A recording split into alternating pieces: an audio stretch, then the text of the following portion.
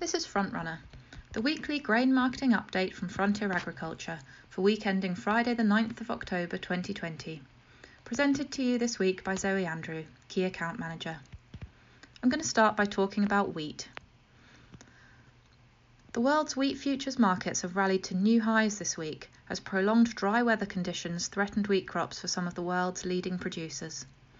Speculative funds were increasingly active buyers and took Chicago Board of Trade wheat prices to their highest level for 5 years. Wheat crops in Argentina and the US are suffering from a lack of rain, but it's dry soils extending across most of Russia that are raising the greatest concern. Russian farmers have planted over 70% of their winter wheat, but ongoing dry conditions and warm temperatures could see newly planted seed fail to germinate. With no change likely in the medium-term weather forecast, it is entirely possible that the world's leading wheat exporter could see a significant fall in its 2021 wheat output. This week, analysts increased Russian 2020 wheat crop estimates to 83 million tonnes, the second highest ever. But exporters have been busy with September shipments, hitting record levels above 5 million tonnes. This fast export pace, coupled with the weather concerns, drove Black Sea prices to record highs this week. Russia has previously said that it could introduce export curbs for the second half of the season to ensure domestic supplies are maintained. The 2021 crop concerns make this increasingly likely. Meanwhile, neighbouring Ukraine has enjoyed some beneficial rainfall as drilling there reaches almost 50% completion. Following world markets, UK wheat futures rose to new contract highs, and physical prices are reflecting the cost of imported supplies. Consumers continue to purchase EU supplies in an attempt to have sufficient cover ahead of a possible import tariff that may be implemented should the UK not strike a trade deal with the EU. This week, the Department for Environment, Food and Rural Affairs published its first UK 2020 wheat production estimate. With small increases for the cropped area and an average winter wheat yield of 7.7 tonnes to the hectare, a total crop of 10.13 million tonnes is thought to have been harvested. How accurate this will prove to be remains to be seen, but this would be at the top end of many private estimates.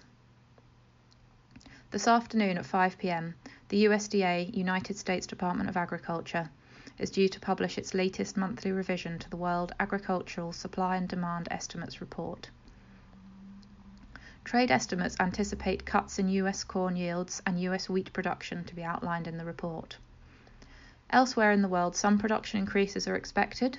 The USDA has previously made estimates of 78 million tonnes for Russian wheat production, which compares to higher estimates from private analysts of over 83 million tonnes.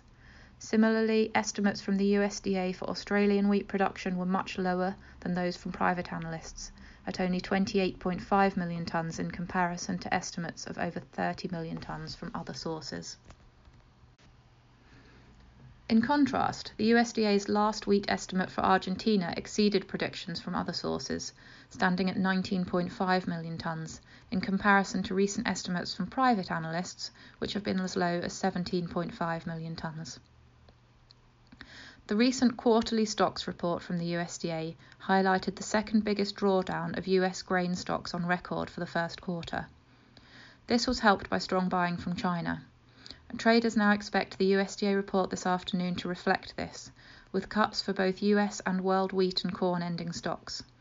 The USDA will not provide data for the 2021-22 crop until next May. I'm going to move on to barley now. And it's been an active week in the feed barley market, with a renewed export interest into EU destinations. Rising corn and wheat markets, due to the weather uncertainties, have turned EU compounders back into barley, which, in relative terms, represents a cheaper raw material. This is not so much the case in the UK, where feed barley has been depleted as a raw material for some months already. Farmers have continued to sell into these export homes this week, but perhaps at a slower fashion than previously. Export pace is relatively brisk, as it needs to be, and the UK is currently competitive to many origins. With a figure now nudging nearly 8.3 million tonnes, the Agricultural and Horticultural Department Board is predicting a crop which will be the biggest for approximately 30 years. Trade estimates are nearer 8 million tonnes, but there's no doubt that this will be at the bottom of figures. Scotland has recorded record yields, partially due to a move into high-yielding varieties such as Laureate, but also due to the fact that the country has avoided some of the extreme weather that affected growers south of the Humber. Now let's turn our attention to what's been happening with oilseed rape. We've seen little change in physical prices this week, with traded volumes remaining low. Compared to other crops, there is a much higher proportion of domestic rape production that is moved and priced at harvest, leading farmers less interested in the market at this time of year. Meanwhile, crushers are concentrating on getting through their considerable import commitments. The lack of follow-through buying since last week's bullish USDA stocks report has been a surprise, but there's no doubt that recently increased lockdown measures being introduced in a number of countries has tempered buyers' enthusiasm for putting on more cover. In the longer term, the outlook remains bullish for global oilseeds. US agricultural exports to China in August hit $2.15 billion, largely led by soybeans, which is a record for that month. The monthly USDA World Agricultural Supply and Demand Estimates report, due out later today, is the key watchpoint for oilseed markets. Buyers are anticipating good supplies of oilseeds and soybeans in particular from the Southern Hemisphere in a few months' time. There is a bit of a story developing here, with dry weather delaying plantings in Brazil and a strengthening El Niño weather pattern causing concerns over Argentine plantings, which are due to start in 10 days' time.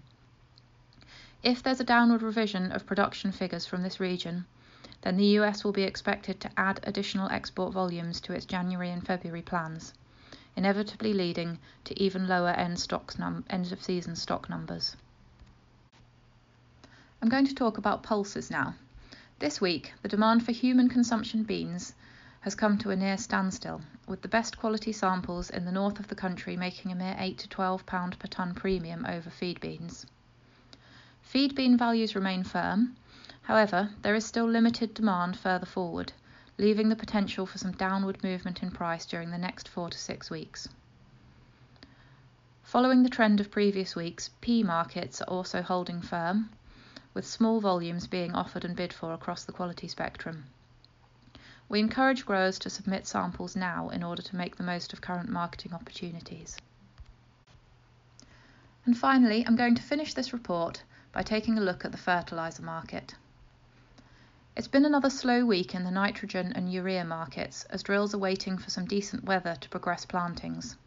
Some areas of the UK have been lucky to avoid the rain and are well on with the way with autumn drilling.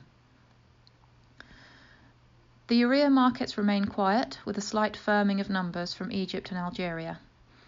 India is still to tender for the next volume of granular urea required pre-Christmas. Speculators are expecting increased volumes from the tender, which would be in line with the latest figures coming from Brazil.